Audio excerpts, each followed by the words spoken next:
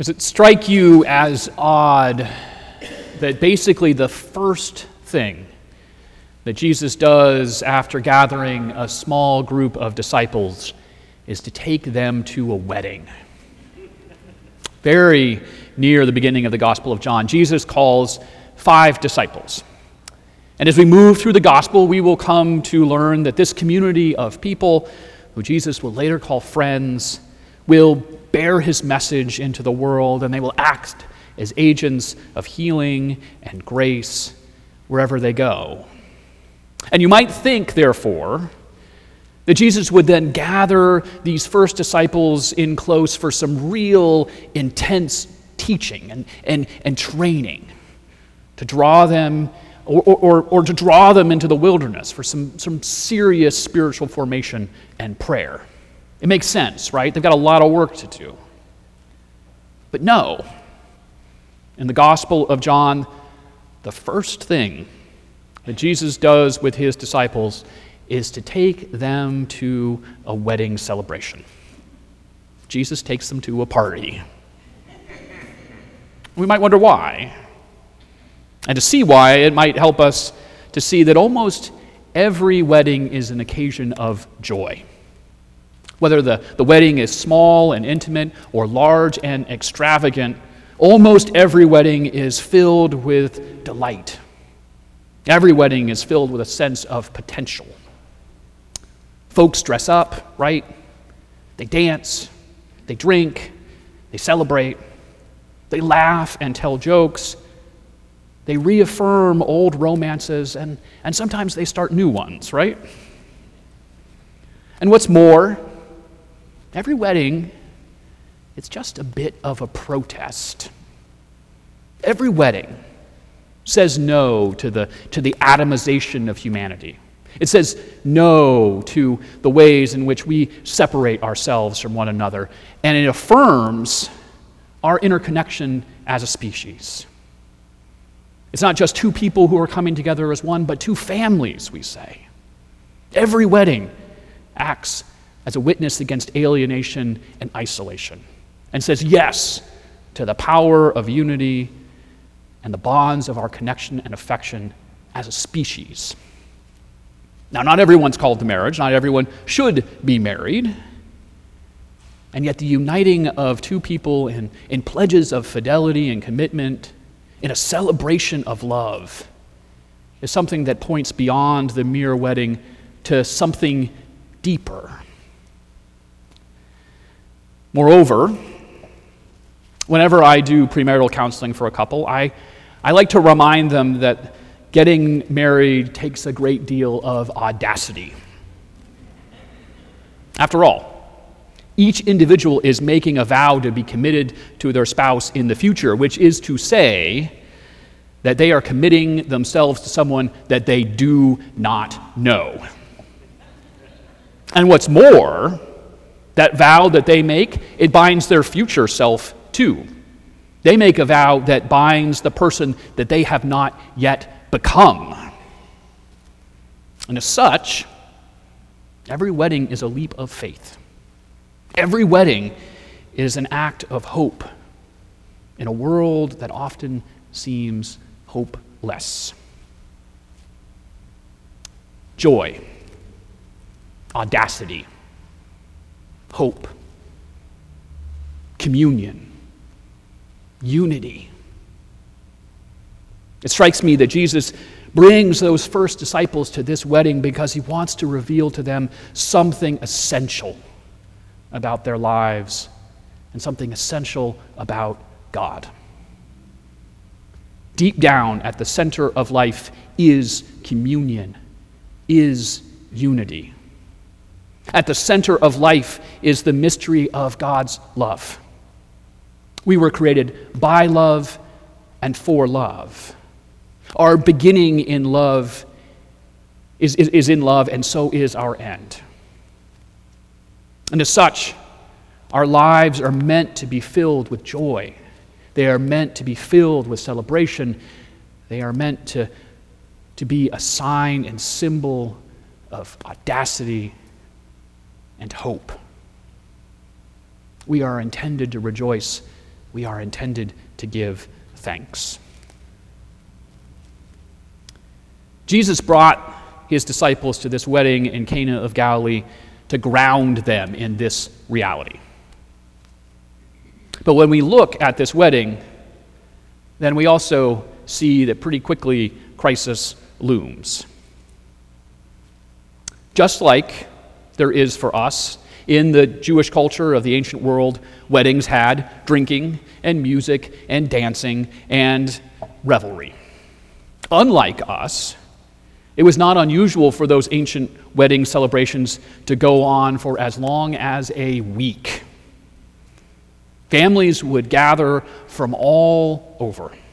They would travel from far and wide, and whole villages could be involved in the party. In fact, in Aramaic, the word for wedding feast also has the same root as the word drink. A sign of the rejoicing and celebration inherent in the wedding celebration. So perhaps this helps us to see just how much of a crisis it is for the wine to run out at this wedding in Cana. Since weddings were huge social events that involved whole communities, there was obligations placed upon the families of the married couple to keep the party going. If the party was to end before its time, then the families faced certain humiliation and disgrace. And at this wedding in Cana of Galilee, there is no more wine. Jesus' mother, Mary,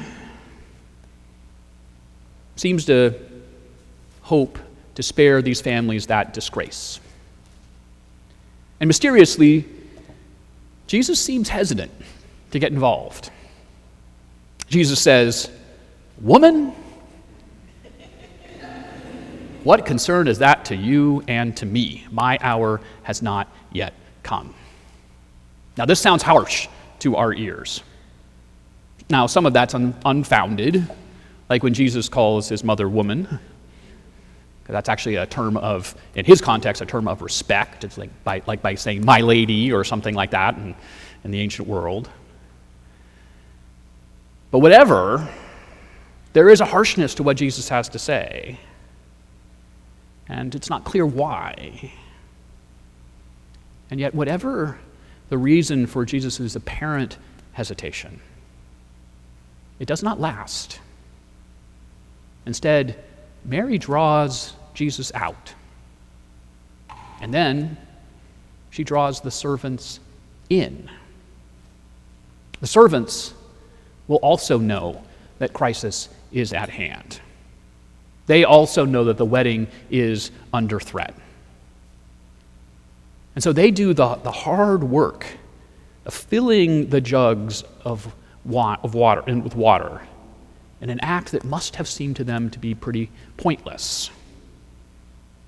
I cannot imagine that they would have thought that much would have come from it. And yet they do this basic menial task of filling those enormous jars as an act of hope. And in doing so, they become witnesses to a miracle. And they become participants in a sign of God's abundance and in the abundance of God's kingdom present in their lives.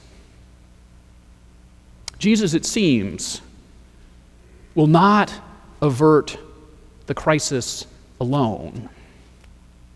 Instead, he invites others to participate.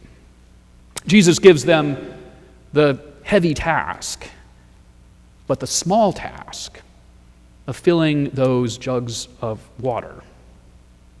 And yet this small task participates in a profound transformation. Where once there was no wine, zero wine, now there is 120 to 180 gallons of wine. That is 50 to 75 cases of wine. That's about 900 bottles of wine. That is a lot of wine. A lot of wine, and it's far more than that little wedding in Cana of Galilee could ever need. Jesus invites his disciples to a wedding, to remind them that their lives begin and end in love. And yet we know that life is not always and everywhere marked by love. We were created for communion. Our lives are intended for communion and unity, and nevertheless, we know that we cannot hide from the fact that this communion seems to be under constant threat. We know that our lives are often broken and marred. We know that our lives are often filled with anxiety and fear and anger. Our joy is often eclipsed. Division and hatred seem so powerful. They seem so destructive. Every day we turn on the news, and every day there is some crime against humanity. We seem caught in endless cycles of violence. And every day there seems to be some new assault on the dignity of human beings. Every day there seems to be an assault on the sacredness of creation. But the gospel tells us that this assault is not the last word. In Jesus, God is transforming our world, transforming our lives.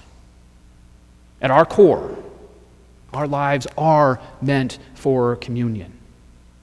And nothing can separate us from the love of God in Christ.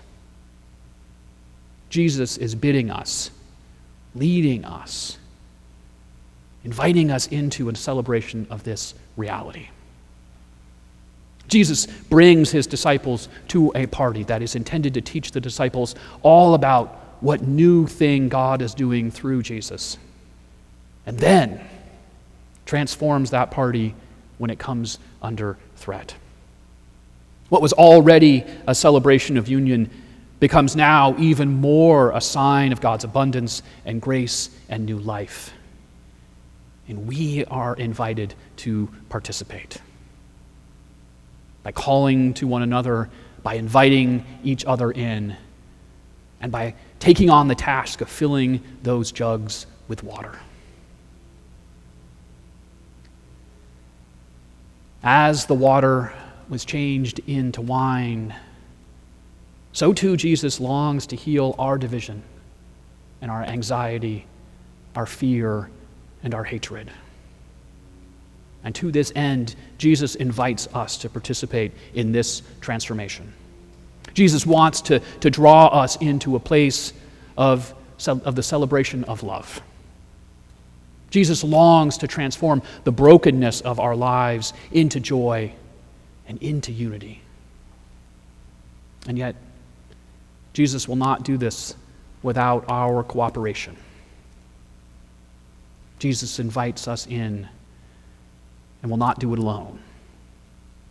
Jesus invites us into our cooperation through faith and through trust and through a little hard work.